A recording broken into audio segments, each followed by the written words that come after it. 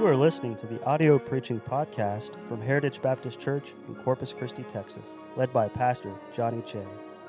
Our church is dedicated to serving Jesus Christ and reaching the world by going forward with the gospel. We pray that you will be helped and blessed by this message from God's Word. Now that we get to the book of Proverbs, it's written around 970 to 675 BC. Kind of a big gap there of when it is written. The time period that it covers is really indefinite. It covers pretty much every time period. Now, the author are three different men, Solomon being one of them, Agur is another one, or Agur, and a man called Lemuel. Now, Lemuel is either a non-Israelite king, or many people believe that it was Bathsheba's nickname for Solomon. We honestly don't know. But it's interesting to look when we get to there. We're only going to get through chapters 1 through 9 tonight. The audience is unspecified. It's not like it's just for the nation of Israel. It's a book of wisdom, and when you read about Solomon and everything that he did, nations were coming from around to hear his proverbs and his songs and his wisdom. So we already read chapter 1, verse 1 through 7. Moving from Psalms to Proverbs, we find major differences between the two books. Psalms is really for our devotional life. Proverbs is for our daily life. As Psalms is about praise, Proverbs is really about practicality. Proverbs is one of the three wisdom books. So what are the wisdom books that we have in the Bible? We have Job, we have Proverbs, and we have Ecclesiastes. Now, we already looked through Job, and Job asks a question. What does Job ask? What does the book of Job ask? Why do bad things happen? Proverbs comes along, and this is the question that Proverbs asks. How are we supposed to live here? How are we supposed to live this life? And in many ways, the book of Proverbs can be compared to a user manual. It's a user manual for life. It's filled with practical teachings and warnings that help us to maintain, improve, and repair our lives. Now, herein lies a very important preface to the book of Proverbs. A lot of people read Proverbs and they take it as, how do I explain this? The book of Proverbs focuses on the rule.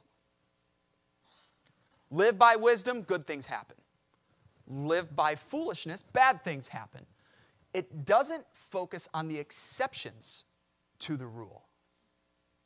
For instance, Proverbs 22:6, train up a child in the way he should go, and when he is old, he shall not depart from it.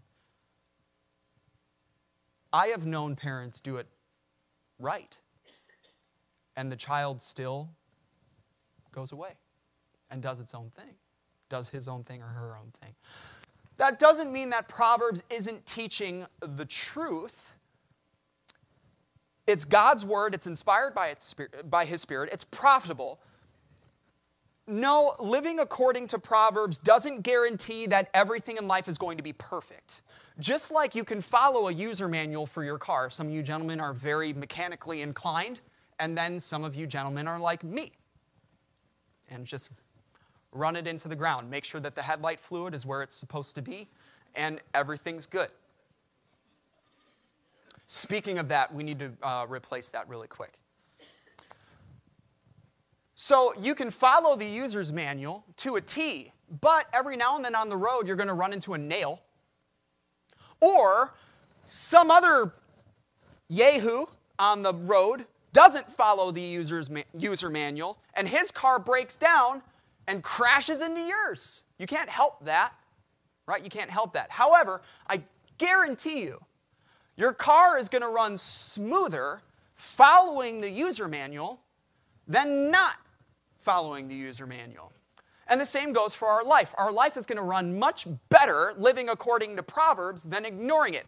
A few times out of 100, a child who was trained properly might make a poor decision and go off and do whatever he wants. 99 times out of 100, when a child is not trained up in the proper way, he's going to follow that life. Every once in a while, you have an exception in that way, where you have a child from a very difficult, horrible atmosphere that comes and they do what's right. Now, before you wonder, why would God give us a book that doesn't talk about the exceptions to the rule? A book of wisdom that doesn't talk about the exceptions to the rule. Whoa. What do you think Job and Ecclesiastes are about? So they don't contradict each other, they complete each other. Where Job was a just man and upright, and yet bad things still happened. And they didn't understand why. I followed the user manual, and why is my car still breaking down? And God had to come and give him the answer, which is basically get to the point where you're close enough to me where you don't need the answer. And we'll get to Ecclesiastes later. Proverbs focuses on the maintenance, the improvement, the repair of our lives here on earth. And all of these lessons are based upon the foundation of wisdom. Now, what is wisdom? Wisdom is what you do with what you know. That's what a lot of people would say. It is the application of knowledge. Have you heard it put this way? Knowledge or understanding is knowing that a tomato is a fruit. Wisdom is not putting it in a fruit salad. Right? So wisdom is the application of knowledge, but we have to go further than that. It is the proper application of knowledge. Wisdom is what we need. Now, okay, let's stop right here and let's talk about something. Everybody has their own opinion about what is proper. Right? Present the same scenario to 20 different people, and you could very well get 20 different opinions of what to do, and all of them believe that they're right. Proverbs comes and says God's opinion is the only one that matters. That's what Proverbs is really all about. Wisdom is what we need to live this life as God would have us live it. To act and react as God would have us act and react. To approach every decision with God in mind. Somebody said this about Proverbs. Proverbs are laws from heaven for life on earth. Counsels from above for conduct below. Words of the wisest on ways of the world. It can be divided into 3 sections, but it's really not necessary. It's really more for study purposes. You have Proverbs 1 through 9, which are Solomon's parental proverbs. And a lot of them are going to start with my son. My son. You'll see that over and over again. They are proverbs that David taught to Solomon that now Solomon is passing on to his son, most likely Rehoboam. Part 2 is chapter 10 through 29, which is Solomon's various proverbs. And if you read in 1 Kings chapter 4, verse 30 through 32, it says that Solomon wrote like 3,000 proverbs. So most of them are, well, not most of them, a good bit of them are going to be in Proverbs 10 through 29. And then part 3 is chapter 30 and 31, which is the Proverbs of Agur and Lemuel. Now, immediately in Proverbs, and I really wish all books did this, but Proverbs gives its own mission statement. That would be nice. This is why the book is being written, but that's exactly what Proverbs does. So let's just get right into it in chapter 1. You have an introduction in verse 1, but then in verse 2 through 4, you have the mission statement, the purpose of the book. It is so that you can know wisdom, to know wisdom and instruction, to perceive the words of understanding, to receive the instruction of wisdom, justice, and judgment and equity, to give subtlety to the simple, to the young man knowledge and discretion. And in verse 5 and 6, you have a key preface to the book. What man does it talk about in verse 5? It talks about a wise man. And it says this, a wise man is still going to increase learning. Someone who has already found wisdom needs to keep searching for it. This journey of wisdom that you're about to embark upon as you read the book of Proverbs, it's never over. You are constantly looking for wisdom to live your daily life. The moment that you believe your journey to find wisdom is over, you're actually not wise, you're a fool. That's what Proverbs teaches. We are constantly looking. And the first step, so imagine here, we start here. Point A, point B is wisdom. Okay? It's important to start in the right direction, to have the right first step. And Solomon brings out in verse 7, the first step is something called the fear of the Lord. The fear of the Lord is the beginning of knowledge, is what he says in verse 7. What is the fear of the Lord? It is the reverence of the Lord. It is standing in awe of the Lord. But this is the best working definition that I could come up with, that I could find. The fear of the Lord is living your life understanding that God is watching, and that your earthly decisions bring divine consequences. That is the fear of the Lord. Understanding that God is watching and that your earthly decisions bring divine consequences. And that's why the verse says, a fool despises wisdom and instruction, and when he comes up to a decision, he makes the decision based on his own knowledge. But a wise person is going to seek for more wisdom to make decisions that are pleasing to God. God, how would you have me handle this situation? Because I know you're watching, and I know that this decision is going to bring a divine consequence, so I really want to do it right. And that is something big, like who you're going to marry, or where you're going to go to school, or where you're going to join a church, or where you're going to serve, to what you're going to wear for the day. To if you're going to reach out to that person or not reach out to that person, how you're going to approach that relationship. It's from the smallest all the way to the biggest. And throughout the rest of the chapter, really, in verse 8 through 19, Solomon brings out the first decision. Here's the first decision where you can apply this fear of the Lord. He says, son, are you going to listen to your parents, or are you going to listen to the world? That's your first decision. Will you listen to the instruction? I am amazed at how many children with godly parents who raise them right will throw it away because a peer tells them to. Years and years of instruction are traded in for one moment of temptation. And this first section, chapter 1 through 9, is really focused on the young people. And here's why, okay? Here's why. Young people, right here. Praise God that you are being raised in a spiritual environment, whether that is at home or that is here at church or it is both. You're being raised in a spiritual environment, but the day is going to come where you are going to need to start making your own decisions. You cannot ride on the coattails of your parents for the rest of your life. Your dad and your mom's spirituality cannot be your spirituality. God has no grandchildren. You need to start making your own decisions, and that is what Solomon is bringing out to his son. When that day comes, you're going to need some wisdom. And in verse 20 through 23, he says, wisdom is not hidden.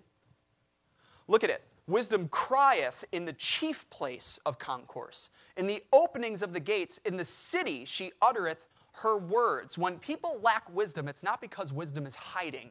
Doesn't James 1:5 say, if any of you lack wisdom, let him ask of God, which giveth to all men liberally and upbraideth not? Look in verse 22. How long, ye simple ones, will ye love simplicity, and the scorners delight in their scorning, and fools hate knowledge? Turn you at my reproof. Behold, I will pour out my spirit unto you. I will make known my words unto you. A lack of wisdom does not come from wisdom hiding. It comes from neglect. Because wisdom is out in the open. And when you neglect wisdom, there's something that you need to know. It won't come to your rescue when you make a poor decision. Wisdom is meant to keep us from making bad decisions, not free us from the consequences of bad decisions. But, in verse 33, whoso hearkeneth unto me shall dwell safely, and shall be quiet from fear of evil. So in this first chapter, did you notice we have already been introduced to 4 different people? And you are in one of these 4 groups. All of us are in one of these 4 groups. There's the simple person. A simple person is somebody who really doesn't know what to do. Doesn't know what is right or wrong. They're young. Maybe nobody has taught them before. They're young in age or they're young in their Christian life. Verse 4 says, Proverbs is to give subtlety, to give craft, to give skill to the simple. And wisdom cries to the simple and says, how long, ye simple ones, will ye love simplicity? You need to stop being simple and come to wisdom. Number 2, a fool. A fool is somebody who knows what is right but does what they want anyway. And wisdom cries to them, how long, ye fools, Will ye hate knowledge? How long, fools, will ye hate knowledge? You need to come to wisdom. Number 3, a scorner. A scorner is somebody who knows what's right, does whatever they want anyway, but then tempts other people to do the same. My son, if sinners entice thee, consent thou not. Number 4 is a wise person. A wise person is somebody who knows what is right and does it, and continually does it throughout the day. So we have to ask ourselves, what type describes us? Where are we? Are we simple? Are we foolish? Are we a scorner? Are we wise? But no matter where we are, we all need wisdom. It's crying to us. So chapter 2. In order to find wisdom, Solomon says, you need to have a constant desire for it. Even though wisdom isn't hidden, seek for her as if she was. Seek for her like hid treasures. Look for her early in the morning. Even though she cries out to you, you cry out to her. Have that constant desire. Recognize that wisdom only comes from God. So don't look for wisdom anywhere else. Don't look at it in men. Don't look at it in philosophy and in science and all those things. Look for it where it comes from, which is God. And then he talks about the benefits of wisdom in verse 10 through 22. And here's how he does it. He says, in this life, and this is really the main part of part 1, and we're going to circle back around it, and you'll know that I'm done at that point. In this life, you are running into constant decisions. A decision here, a decision there. Life is not a highway. It is a series of crossroads. And depending on how you make that decision is depending on how you're going to live your life. Have you ever had one of those choose your path books? And you get there and you, I didn't move. I didn't want to make that decision. No. Redo. You can't do that in life. Oh, I'm sorry, honey. I didn't mean to say that to you. Good luck. Where was I going with that? Oh, yeah, decisions. And as you make these decisions, Solomon says you're going to run into some evil people. You're going to run into, and he introduces his son to an evil man. He says the evil man is going to just go and do whatever he wants. He's a fool. He knows what's right, but he's just going to, he's got frowardness in his heart. He just wants to cause trouble. That's it. You're also going to run into a strange woman, a recurring character in the book of Proverbs. The strange woman is a scorner because she's going to tempt you to follow her way. But then you're also going to have an opportunity to follow good men. And you're going to run into these decisions every single day. Wisdom is what helps you discern. Are you a good person or are you an evil person? Oh, no. No, I'm not going to deal with that. Nope, that's a strange woman. No, that's not. Wisdom is what you need in order to discern from that. So chapter 3. Your desire not only has to be constant. You know why? Because we have a natural tendency to back away from things. We have a natural tendency to get used to things, to take things for granted, to lose our fervency in certain areas, especially when it involves work. Sorry. He says you need to keep your desire because you're going to have a natural tendency to lose your desire. It's a long journey. It's a long journey, and it's not easy. Otherwise, everybody would be wise. He says, don't forget wisdom. Don't let mercy and truth forsake thee. Bind them about thy neck. Write them on the table of your heart.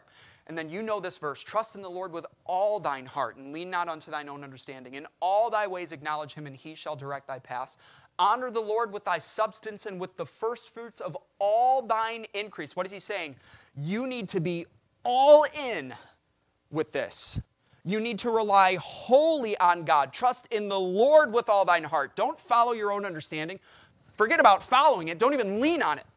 Lean on him. In all thy ways acknowledge him. Don't rely on what you think is right. Rely on what God says is right. And that's really difficult because foolishness of God is wisdom to men, and wisdom of men is foolishness to God.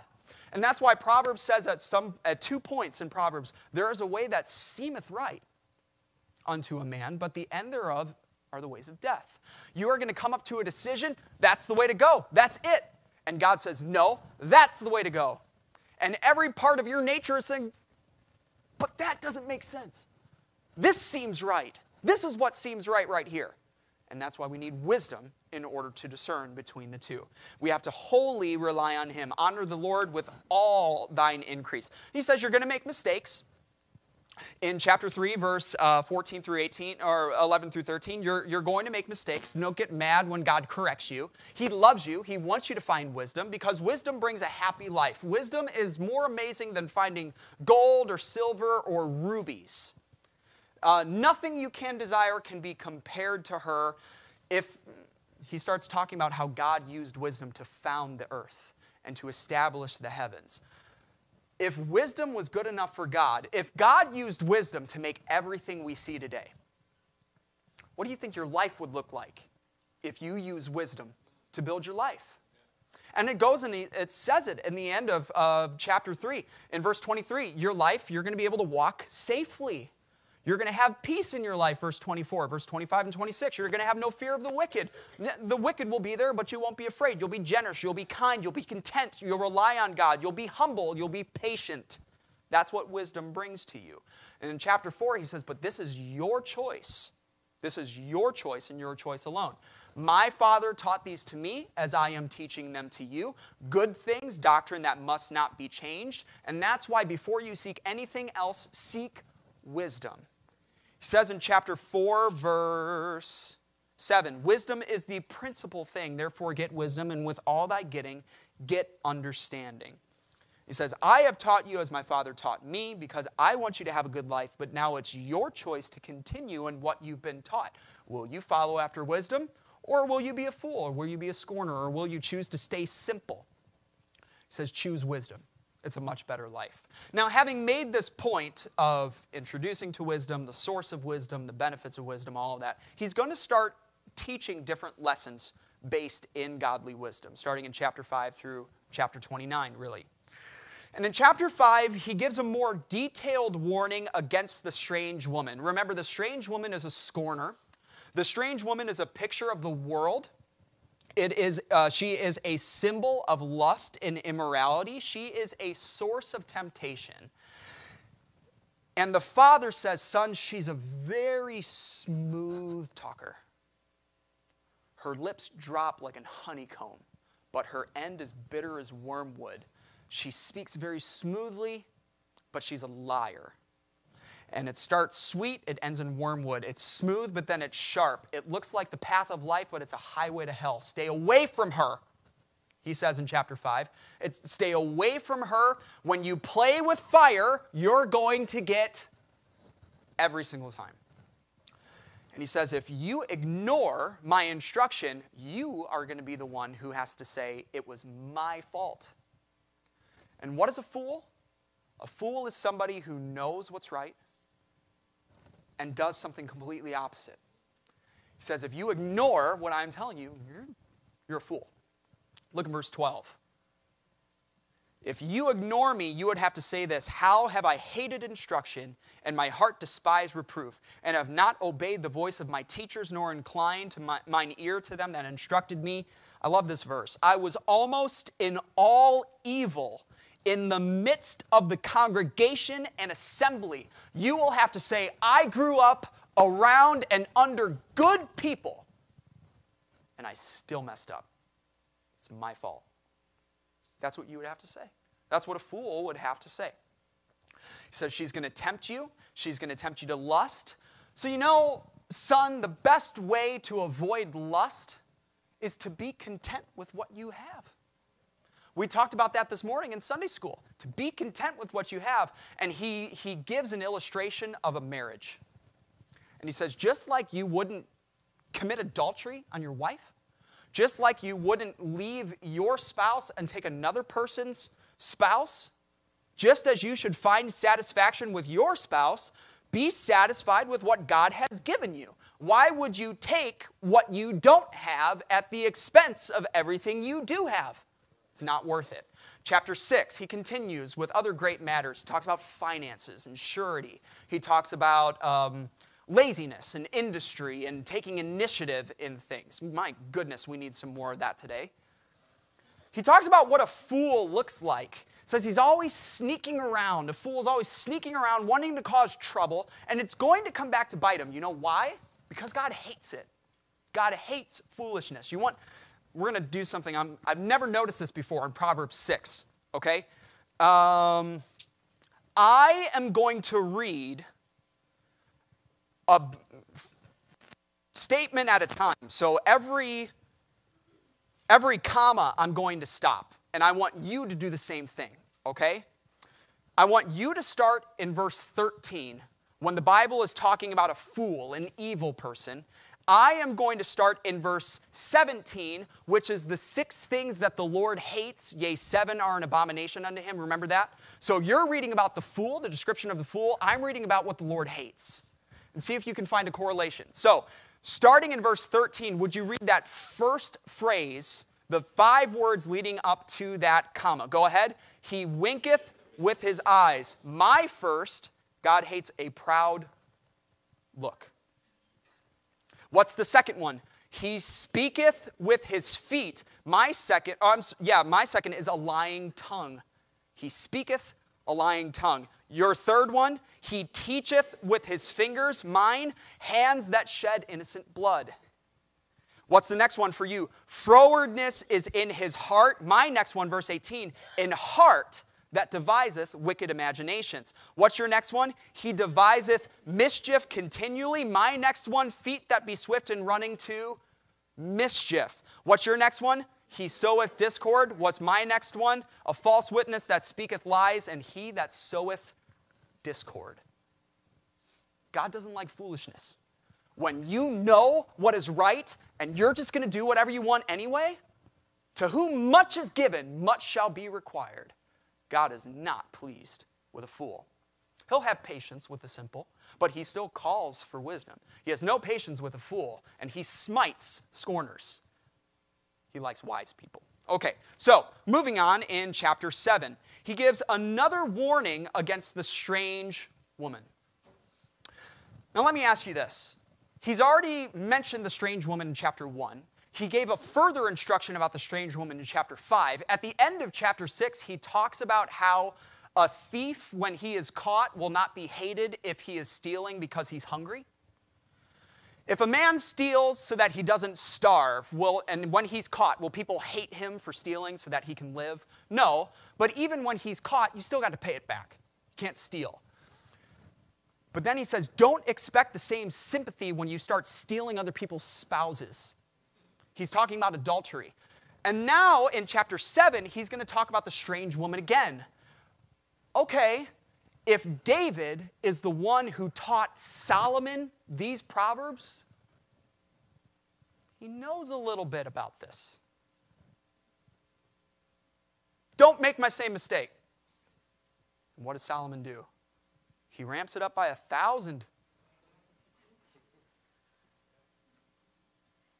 Solomon was a wise man, but he made some mistakes. 700 mother-in-laws.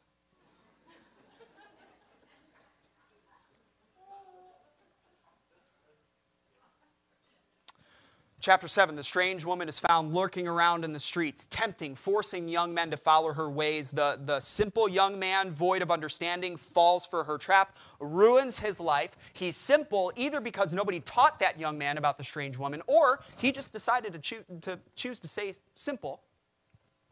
But David and now Solomon wants to make sure his children know about her. And further, David and Solomon wanted their son to know about another lady. So he talks about the strange woman in chapter 7. In chapter 8, he's going to talk about who I'll call Lady Wisdom. In chapter 7, you have this strange woman lurking around in the streets at her corner, sneaking around wanting to tempt people. In chapter 8, you have another lady in the street, but she's not sneaking around. She's open, crying out to everybody. And he talks about the cry of wisdom, that it's open, that it's free, that it's clear, that it's valuable. How valuable? What does wisdom have to offer to a young person in chapter 8, verse 12 through 21? You can go through. It brings prudence. It brings hatred of evil. It brings counsel, strength, leadership, eternal riches and honor, guidance. And it's not just valuable to man, it's valuable to God. All throughout creation and history, wisdom and God dwelt together, wisdom says. Lady Wisdom says, I dwelt with God. I was with God from the beginning. Let me ask you a question. Do you think what God values should be something that we value? Yeah, I like your enthusiasm, young man. Very good. What was your name again?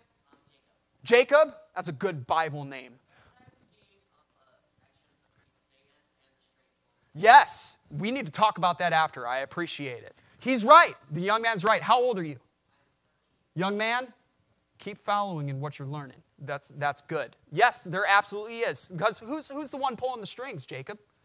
Maybe the strange woman, maybe the world is there and that's the puppet. But who's holding the strings? Satan every single time. You're right. Amen. So, what's going on? Let me look at my notes again. Jacob, I blame you, man. Oh yeah, here we go. Okay, so what God values is something that we should value. Now, let me ask you this, all of you, and there's no such thing as a wrong answer unless it's a wrong answer. But what do you believe is the most valuable thing to God in this world? What is the most valuable thing? Souls? He that winneth souls is. So if wisdom is valuable to God, it should be valuable to us. And wisdom is action, applying knowledge, skill. One of the best ways to see a wise person is someone who's a soul winner. Absolutely. He that winneth souls is wise. Chapter 9, we have the final, and this is our last one for today. I actually thought we might be able to get through the whole book. Oh, wow. Silly Johnny. Okay, so chapter 9, his final parental address. And it is a direct comparison. You were just talking about this today in Imarean, weren't you? So it is a direct comparison between Lady Wisdom and the strange woman. And he's going to need to make a choice. And Lady Wisdom at the beginning is calling out to the simple, and she's prepared a feast. She's prepared a feast of wisdom, and she's inviting anybody who needs wisdom. How many of you need wisdom? Right? Okay. So inviting everybody who needs wisdom to come and eat, and eating at this feast leads to life and understanding. The foolish woman, in verse 13 through 18, she's also making a feast. She is also calling out to the simple, but there's a problem. She didn't really pay for the feast. She kind of stole it.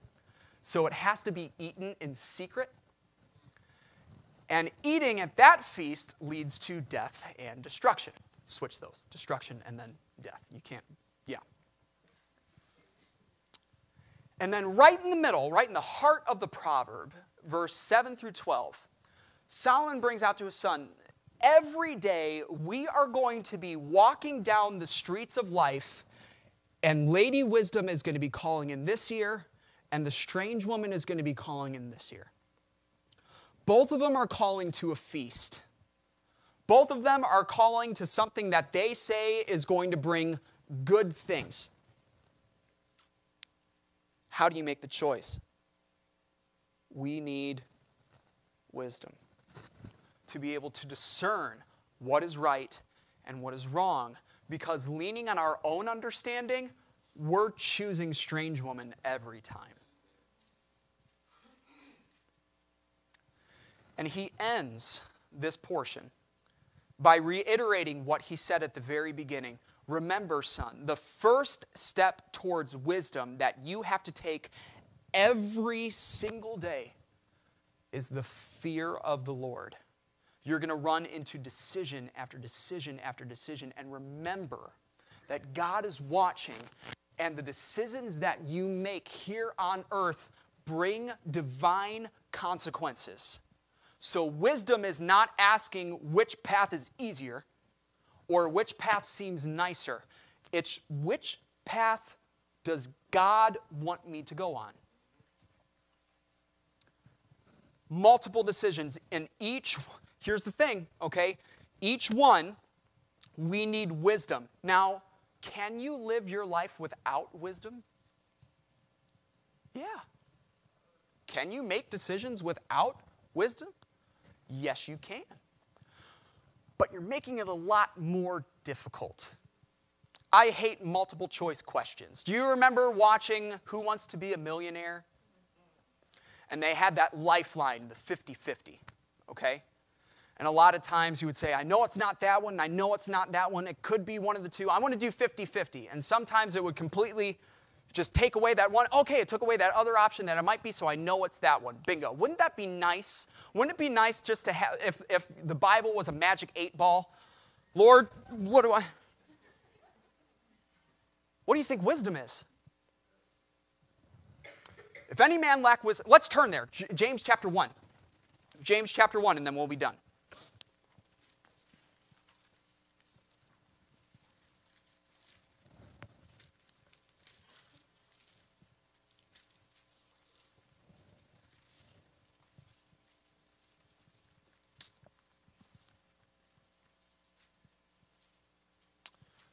Most of our choices are going to be between two options or more, right?